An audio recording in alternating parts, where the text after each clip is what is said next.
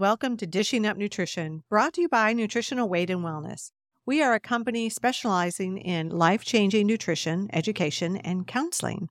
Our goal with hosting this podcast is to give you all solid, science-based nutrition information and practical nutrition tips so that you can improve your health and well-being. And if you've been listening to us for a while, you might already know that balancing your blood sugar levels and getting your fasting blood sugar in the normal healthy range is one of the most important things that you can do for your future health. We all like to do a deep dive into research, but it does not take a researcher or a scientist to find information that backs up the seriousness of high blood sugar levels. In fact, all of you on this February morning could go into Google right now and just type in health risk of prediabetes. When I did that in preparation for today's show, I had 14 million sources come up. Did you read them all? I did not. I wasn't surprised though. So clearly this is a real issue in our country, in our world. We'll introduce ourselves and then we'll get into our topic for today. I'm Cara Carper. I'm a licensed nutritionist and certified nutrition specialist. As dietitians and nutritionists, even with 14 million sources coming up on the negative health consequences that can come about from prediabetes, we really focus on the peer-reviewed scientific literature when we prepare for our shows. I found the following on PubMed from the journal Clinical Diabetes. Recent studies have demonstrated that patients with prediabetes can suffer from coronary artery disease and diastolic heart failure even before progressing to overt diabetes. Wow. Something to think about as those blood sugar levels rise. I'm Melanie Beasley, a registered and licensed dietitian. I agree that it's important to sort through the information online and stick with credible and reputable research, such as the journal you mentioned, Clinical Diabetes. The article you just mentioned was published in 2020, and the title was Prediabetes Deserves More Attention. And we couldn't agree more. Yeah, that title really says it all. Let's unpack that journal article for a moment, Mel. Recent studies, so we're talking in the past several years, so very recent, show that people who have prediabetes can have heart disease and heart failure even before prediabetes progresses into type 2 diabetes. Yep. So have you recently been to the doctor and been told that your fasting blood sugar numbers started creeping up a bit too high? Or did your doctor or nurse say that your blood sugar numbers were in the prediabetes range? According to the study in the Journal of American Medical Association, more than half of the U.S. adult population has diabetes or prediabetes. This is tremendous compared to, 30 years ago. Absolutely. It was rare. More than half of the U.S. adult population has diabetes or prediabetes. And I just want to throw in that a lot of people have no idea that they're walking around with these higher blood sugar levels. Those are folks that have been diagnosed with prediabetes or diabetes. So it's even higher than that.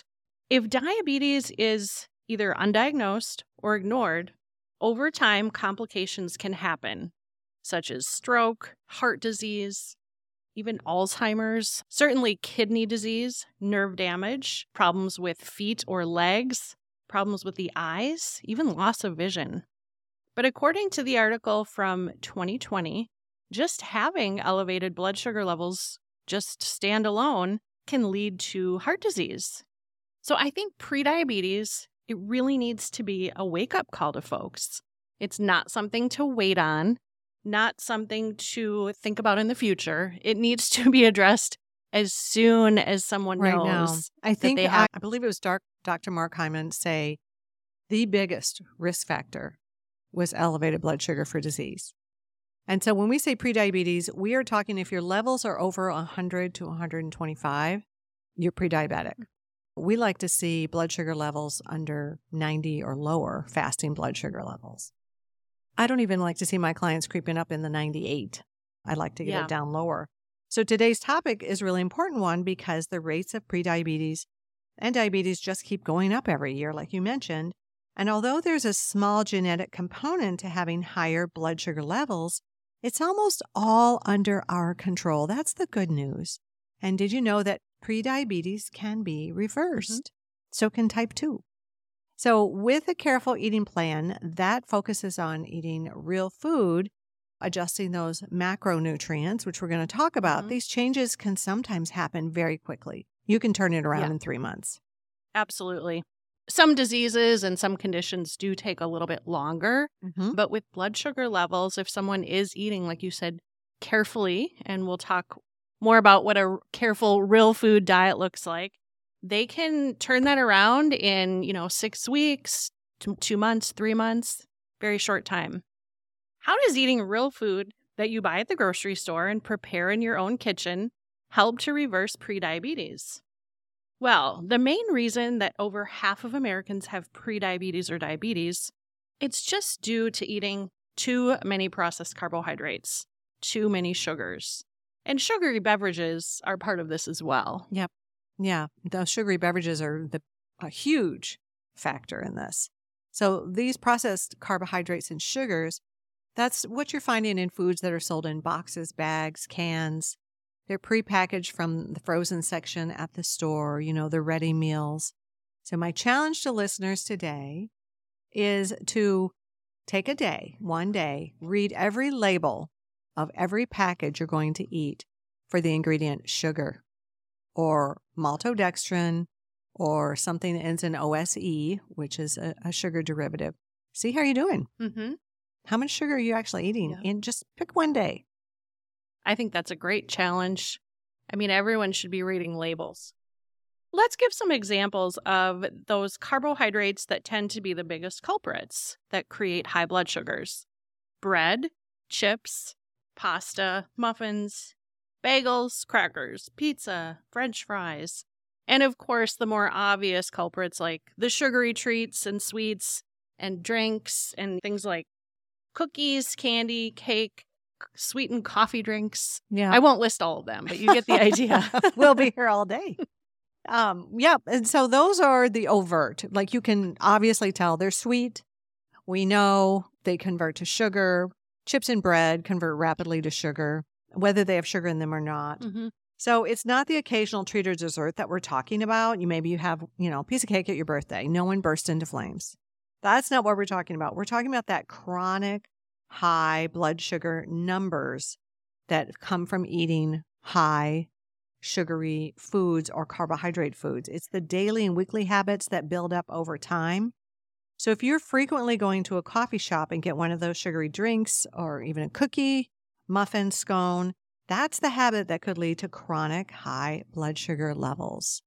Or maybe you just don't have time to prepare and eat breakfast in the morning. So instead of making a balanced breakfast, you grab something like a bowl of cold cereal with milk. And maybe for lunch, you're also in a hurry and you did not pack and prepare anything. So you swing by the local sandwich shop and maybe you get a sub sandwich, chips, and a soda. Believe it or not, a lunch like that adds up to at least 25 teaspoons of sugar. Yeah. So we're talking about take 25, multiply by 4. We're going for grams of carbohydrates here. That's about 100 grams of carbohydrate. Yeah. It's about a half a cup of sugar. Half a cup of sugar. 25 teaspoons, about a half a cup of sugar. At least, that is far too much for anyone's for lunch body to be able to handle. Yes. So I'm going to ask you to just talk a little bit about the beloved oatmeal for breakfast. The beloved oatmeal. Yeah, I think that's a great topic because a lot of folks are under the impression that it's high fiber, heart friendly, and those are things that are on the label. But those are claims that are not actually scientific claims. Yes. It's all marketing. But oats, they're a grain. They're a high starch, high carbohydrate food. They're going to spike that blood sugar very rapidly. Just like I cold have clients cereal. that they grip that oatmeal. They're like, take away anything, but just don't take away my oatmeal. And they'll say, I eat the whole grain version. But once I ask them to test their blood sugars, it spikes their blood sugar. Sure, if there's someone using like a glucometer or they have a continuous glucose monitor.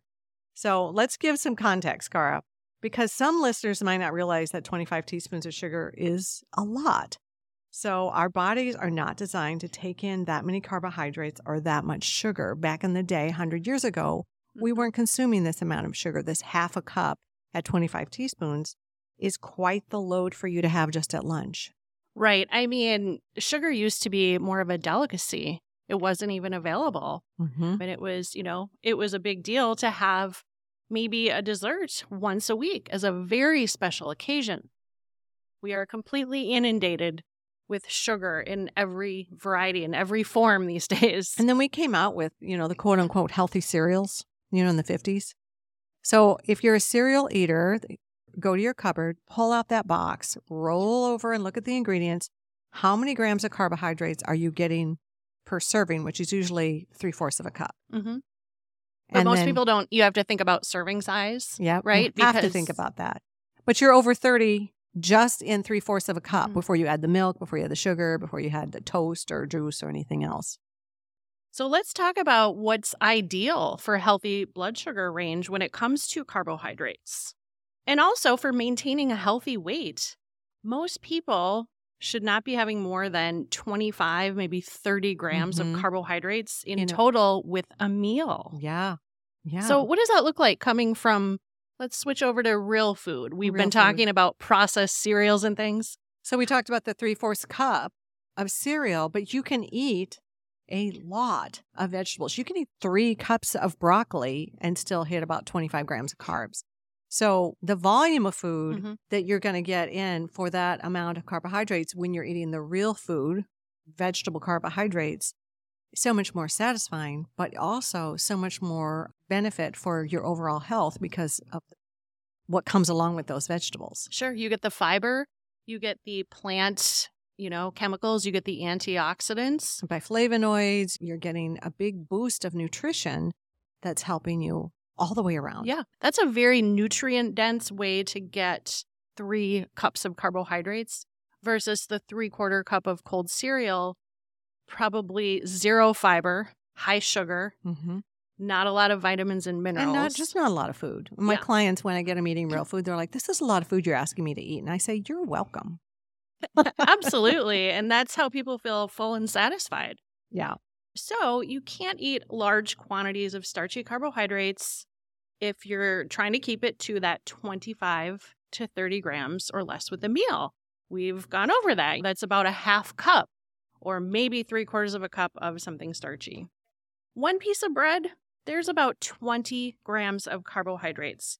So if you're someone that likes to eat a sandwich with 2 pieces of bread, and that's going to add up quickly. Then you throw those chips in there. Exactly. Or a piece of fruit. You have a sandwich with 2 pieces of bread, a piece of fruit, some chips. We're probably back up to 100 grams of carbohydrates. Divide by 4. There's your 25 teaspoons of sugar, or like you said, half of a cup. Yeah. So 1 cup of cooked pasta, whole grain or not, has over 40 grams of carbs, and 1 cup of cooked rice has 45 grams of carbohydrates. If you have prediabetes, even having 1 cup of rice or 1 cup of pasta or a sandwich, it's just too many starchy carbohydrates for your body to handle.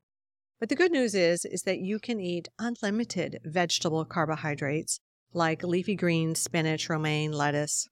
The vegetables that grow above the earth, with the exception of legumes and corn, are your low carbohydrate vegetables.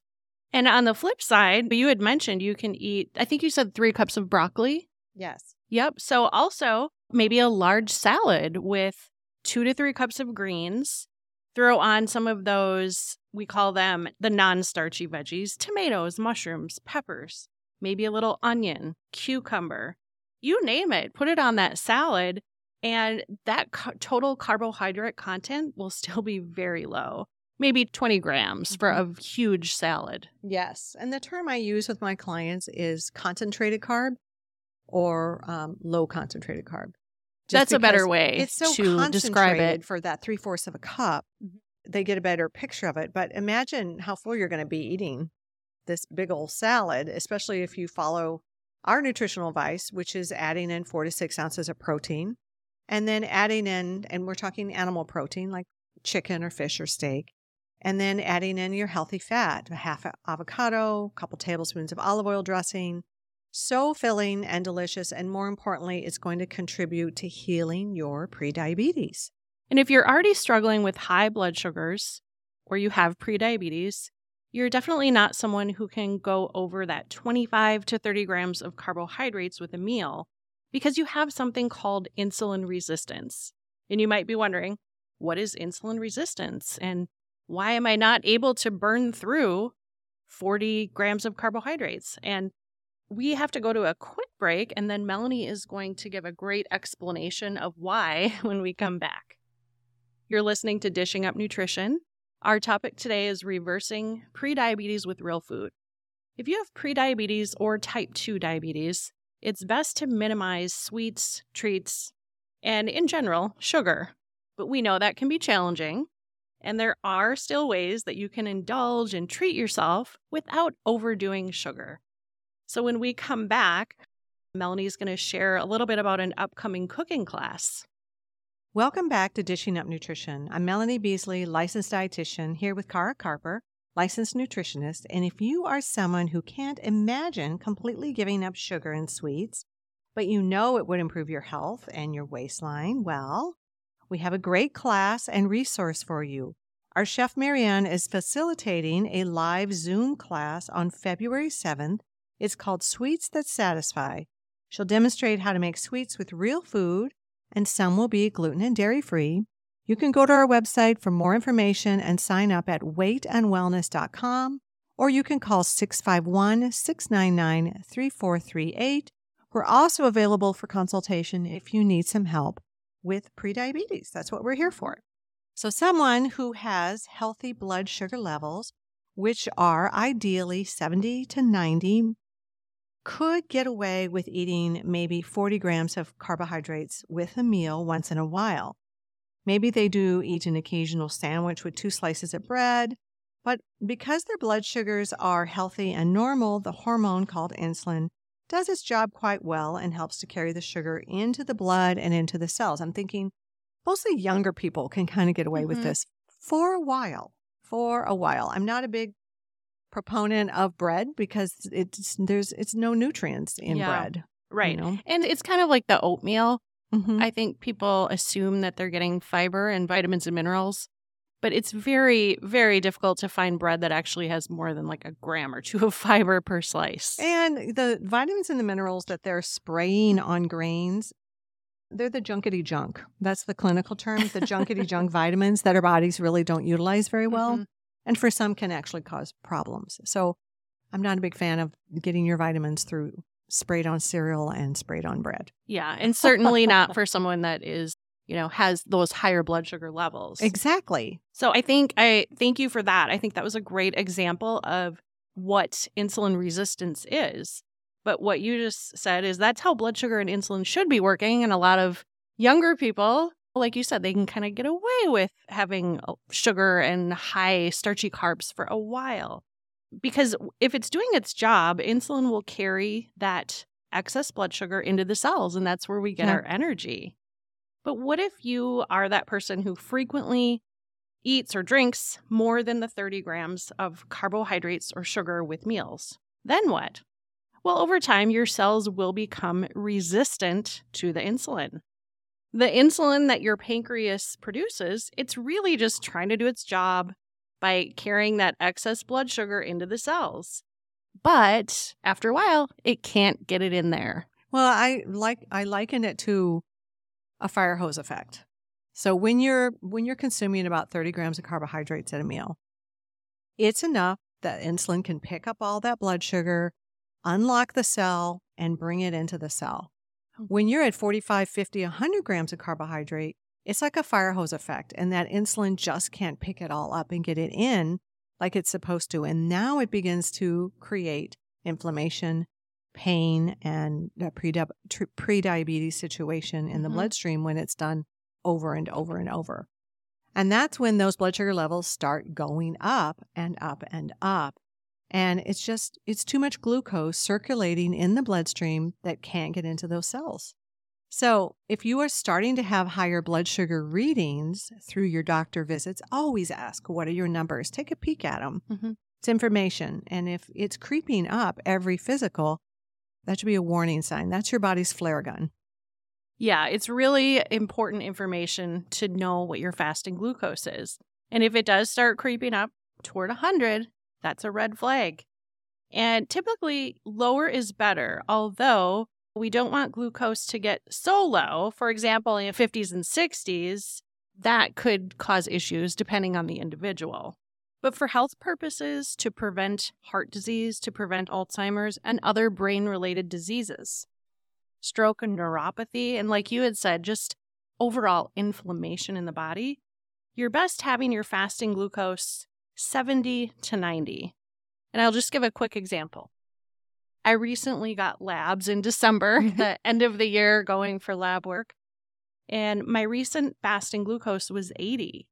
Now, that is in the safe range, but personally, I prefer to have mine under 80 because I know that the damage that high blood sugars can cause.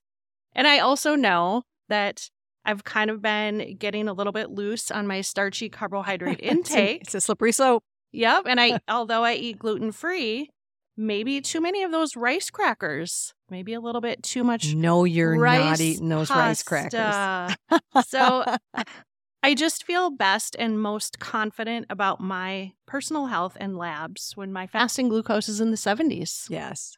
Yeah. It's a slippery slope. I mean, if I can't buy those things because I don't, once I have, those crunchy gluten-free crackers, who wants to go for real food? I mean, those are delicious. So who wants the chopped up veggies with guacamole when you have the crackers, right? So I really just need to get rid of those. I know. Gone is gone, whether it's in the trash. My daughter won't be happy, but no. If it's in the trash or in your mouth, gone is gone. One causes problems, the other does not. Prediabetes is just not a free pass to continue on with your current eating and lifestyle habits. Prediabetes is that red flag warning and loud warning bells that should be going off when you see this, that you could be at risk for heart disease, stroke, Alzheimer's, vision loss, neuropathy. The list goes on, and weight gain. Also, I just want to mention, if you have prediabetes and you have surgery, you're more likely to have infection because if you've got more blood glucose, sugar floating around in your bloodstream, and it's going to that wound site, guess what? It puts you at risk for bacterial infection because they feed on that sugar. So you really want to get this under control if you've got surgery coming up. Lots of important reasons to get blood sugar under control. Yeah. Prediabetes just doesn't happen overnight. Insulin resistance occurs first, and that can take years, maybe even a decade or more, for that insulin resistance to lead to prediabetes. Well, the definition of prediabetes is when someone has higher than normal blood glucose levels, but not quite high enough to qualify as type 2 diabetes. Like we mentioned, if your fasting blood sugar is 100 to 125, that's considered prediabetes, and it can be very misleading for many people who receive that diagnosis. I can't tell you how many clients I've met who have said, my doctor told me I have prediabetes. We should keep an eye on it, but not worry about it so much. I disagree because it's a common misconception that it's okay to have prediabetes as long as it doesn't progress into full-blown type 2 diabetes. So the watch and wait is not a good medically idea. Never a good plan. No. In my opinion, that's negligent. I agree. Is the watch and wait. It should be addressed. It should be addressed. That actually happened to a relative of mine. It happened to my aunt a couple of years ago. She used to text me or call me if she would get lab work that she was concerned about. And she said, my doctor said it's getting up. It was over 100, her fasting glucose. And then she got it back into the high 90s. And her provider, her doctor said, let's just kind of make sure it doesn't turn into type 2 diabetes. We'll keep an eye on it. That watch and wait approach.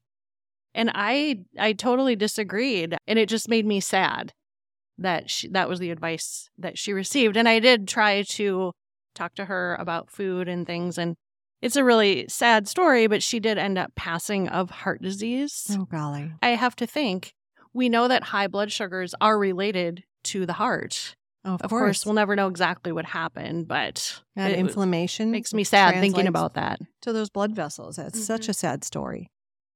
And also, if it's affecting you in areas that you can't see, sometimes you can whistle past the graveyard, right? You can forget what's happening in your body if you're not feeling it all the time when it's happening. It's when you actually have a crisis.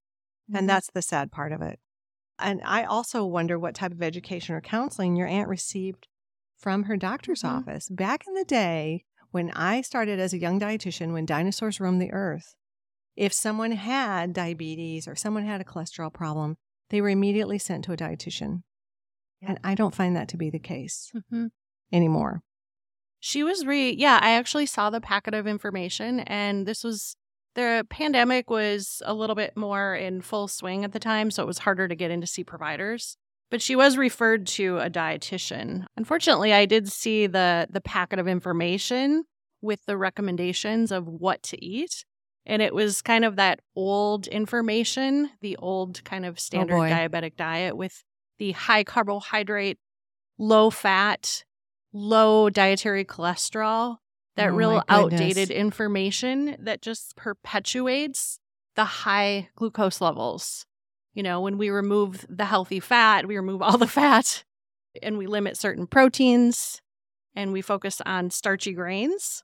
That's a recipe for disaster. It really is. When it comes to prediabetes. So we should mention that a low-fat, high-carbohydrate diet makes people feel kind of crazy because they're so darn hungry all the time. And many times they end up binging on more sugar or carbs because that hunger is driving them. And after a few hours after a meal, their blood sugar tanks and they're hungry again. So I love what you said, is that we need that protein and fat. And, you know, the healthy fats, they're really the most important part to include with every meal and every snack if you are someone with prediabetes or type 2 diabetes, of course. Yes. And to eat those before you eat the carbohydrates, it makes a difference. We did a radio show on that. I know. That's such a great topic, too. The order of eating. The order of eating, if you've got prediabetes, matters. So I like to explain that healthy fats are an anchor for our blood sugar levels and prevent them from spiking or going too high. They're the perfect solution for prediabetes and high blood sugar levels. So you can't have a healthy fat and then eat 2 cups of mashed potatoes. And, that's not what we're talking about here. But healthy fats are so satisfying and they won't leave you feeling hungry. If you're eating healthy fats throughout the day, it balances that blood sugar, which keeps that crazy craving away. Delicious avocados, nuts, seeds, and of course, real butter. Our other great oils are avocado oil, coconut oil, and olive oil. All you want cold pressed organic. But listeners, please hear me when I say you want to avoid seed oils. They're inflammatory to the body. They coat the cells. So they're slipping in. What are seed oils, Mel? Seed oils are any oils that come from a seed. So sunflower seeds, we want to avoid. Soybean, we want to avoid. Cottonseed. And there is no canola plant. So we want to avoid canola oil. Yes, so that's a great kind of summary of the importance of healthy fats, especially when it comes to higher blood sugar levels. As far as protein, we know that protein increases metabolism up to 30% every time we eat it, but that's just the beginning. It helps us to feel full and satisfied, just like those healthy fats. And if you can get a variety of animal proteins, that's ideal. There's no need to limit certain proteins, or I should say there's no need to avoid eating red meat, for example. Good. I'm glad you brought that up. No reason to avoid eggs. And that information stemmed from people being fearful of eating foods that contained dietary cholesterol. It's very outdated information. There was actually never any valid science behind that. And I remember the dietary recommendations, this has to be almost 10 years ago. They actually removed cholesterol as being a nutrient of concern. Yeah, they said it's no longer a nutrient of concern. So eat all you want. So we got permission from them. We've been preaching that message for decades, though. And I think it's important to say sourcing your animal protein from wild-caught fish, free-range eggs, or pasture-raised eggs, and also grass-fed, because they're higher in omega-3 fats, which is anti-inflammatory. If the animals are eating healthier, those health benefits are passed on to us. Yes. So If you open up your fridge and take a look at all the foods inside, just know that every food has to fall into one category called a macronutrient. So some of you savvy listeners may already know that the 3 macronutrients are fat, protein, and carbohydrates. So what we're talking about today, pretty much for prediabetes, is the concern of what type of carbohydrates. So if you open up and you see a lot of vegetable carbohydrates with multiple colors, you're in a good place. That protein and fat are anchoring your blood sugar, and the fiber in the vegetables keeps that blood sugar at a slow rise and then fall. So imagine that for those of you that enjoy avocados. I love me a good avocado. Eating half of an avocado, it's not only delicious and satisfying, it has a lot of fiber, lots of vitamins and minerals, but it's assisting in healing your cells, healing those cells that have become insulin resistant. Mm-hmm. So you're going to feel full and satisfied, and that half of an avocado will prevent your blood sugar from spiking. It's also going to prevent it from crashing. Nobody likes low blood sugar and being in a hangry mood. No, I used to be on such a kick with eating a half avocado, and I would squeeze lime on it and then Himalayan sea salt and eat it with a spoon. Sounds so good. I'm going to go home and try that. So fat has zero effect on our blood sugars, so eat that avocado.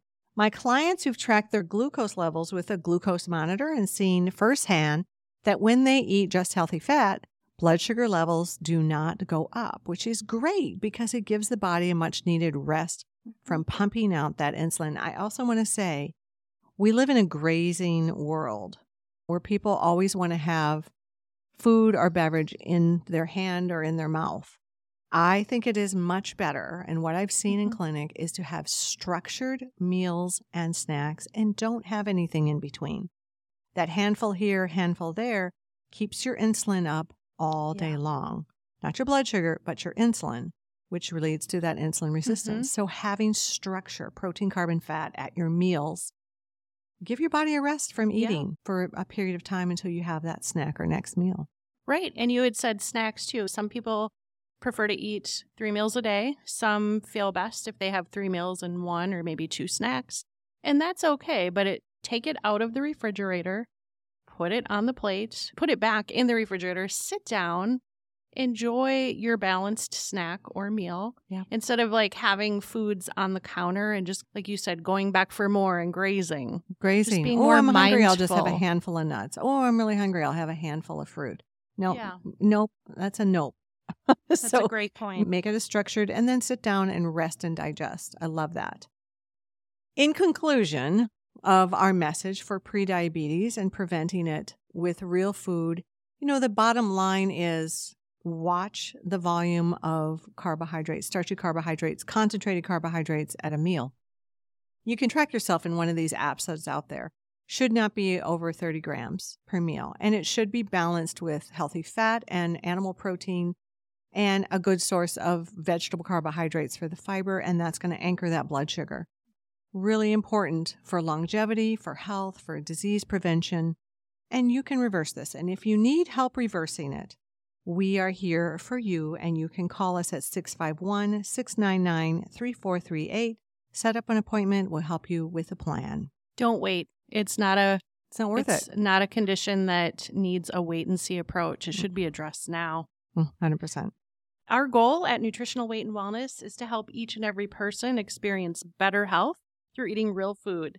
It's a simple yet powerful message. Eating real food is life-changing. Thanks so much for listening. Have a wonderful day.